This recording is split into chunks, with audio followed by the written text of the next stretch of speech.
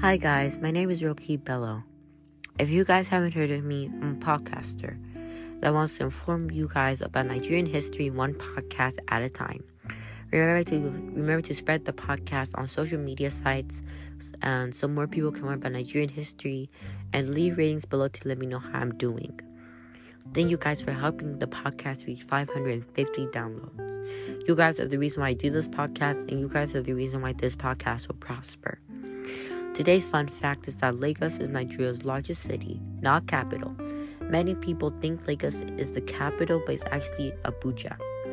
Though Lagos was the capital before, but then got changed to Abuja in December 1991. So before we start the episode, I just want to ask you guys, would you guys enjoy having live sessions with me where I talk to you guys live and I answer your questions?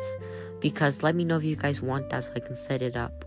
So email me at rakib@gmail.com, RAQIBADIO, if you guys want me to set that up, because I'll set that up if you guys want it.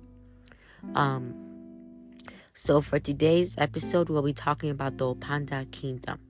The Opanda Kingdom was an ancient African kingdom located in what is now known as Nigeria.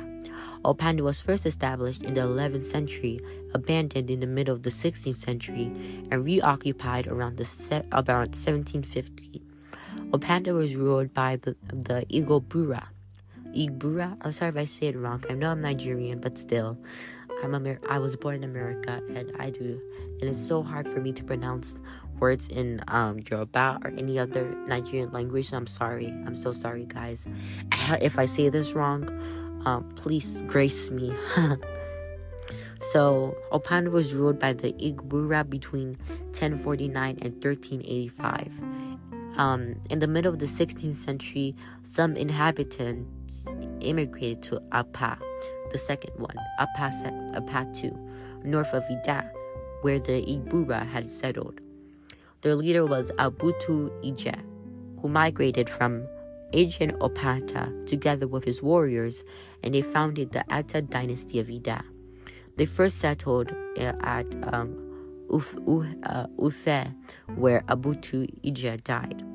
Ibella, the daughter of the successor of Abutu Ije, who was the founder of the Igala Kingdom, and together with her brother Agana Poje, they continued their journey to what is now known as Ida Rogo, and conquered the Akpoto Igala people, and a dispute over Ida's kingship, which led to the migration of several groups, happened.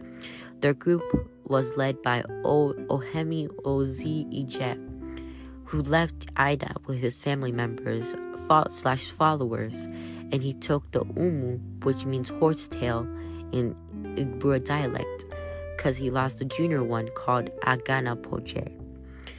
They first settled at Unuk, the present-day Kogi state. Later they moved to Okanbo, in present-day Nashara state, and then moved to Igubaka, in present-day Kogi state, which is the polity of all Igbura-speaking people. Amid a succession dispute following the death of Ohomi Ozi Ije, his son Ohitemi took their followers west and settled at Grinia in the present-day Kogi state. Some years later, Ohitiani and his brother Uwutu founded the present-day Kanton Arfi. A third group led by Ohimi Nigudu and the grandson of Ohemi moved east in 1750 and reoccupied the city of Opanda in present-day Nasara state. The sister kingdoms of Opanda and Igu Kotokafa flourished side by side, maintaining bilateral cooperation in a manner that ensured their mutual protection against external aggression. The kingdom dates way back in time, according to accounts of a British explorer, MacGregor Lard, in the diary of his trip up to the Benue River. The Igbura ethnic group founded the kingdom of Opanda in 1750. The kingdom was equally blessed with visionary leaders who ensured its survival through the rough socio-political climate of the pre-colonial time when might was the determinant of political and economic power. The Ohiemi dynasty is said to date as far back as the 11th century. Some historians noted that an account by Dr. Baki, another British explorer who visited Umarisha in 1854 during the reign of Uhemi Ogara, gave the suggested year of its establishment of the kingdom to be 1750, without taking note of its existence prior to the movement of Ida and back to Opanda before the commencement of the line of kings whose list he met. Similarly, a book titled Notes of Nashara Province, Nigeria, written by Ortino J.C. and printed by Walter Lloyd and Sons Limited, London, 1920, gave insightful perspectives on the ancient kingdom in this regard. In the case of the Igbara ethnic group, the empire known as Kawafra assumed its status as one of the most powerful empires in West Africa before the 16th century. Opanda was called Kawafra by Hausa people, and there was a well-defined political entity back in the 11th century. Ibura are mainly farmers, warriors, and nomadics. The primary crops grown for export are yam and kavasa.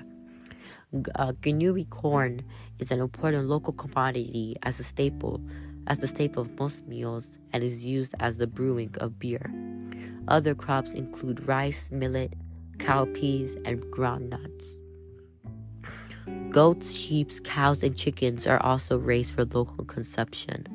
Rivers and streams abound on the Niger-Benue Plateau. Fishing is conducted by individual households, and in recent years, larger fish farms have been developed by public and private firms. The Igbura people are hardworking naturally and are very intelligent and outspoken. The northern Igbura traditionally had a highly centralized government that recognized a chief who inherited his power in a partial fashion. The supreme Igbura chief was divine and resided at Opanda in Igu. Numerous local chiefs were reported to be the heads of royal families, and they all reported to him. This is all for the episode. If you guys have any questions, email me at rakib@gmail.com to let me know anything you guys want to tell me, any questions you have, and if you guys want me to do live sessions. Thank you guys for tuning in, and I hope you guys have a great, fantastic Thanksgiving break. Thank you.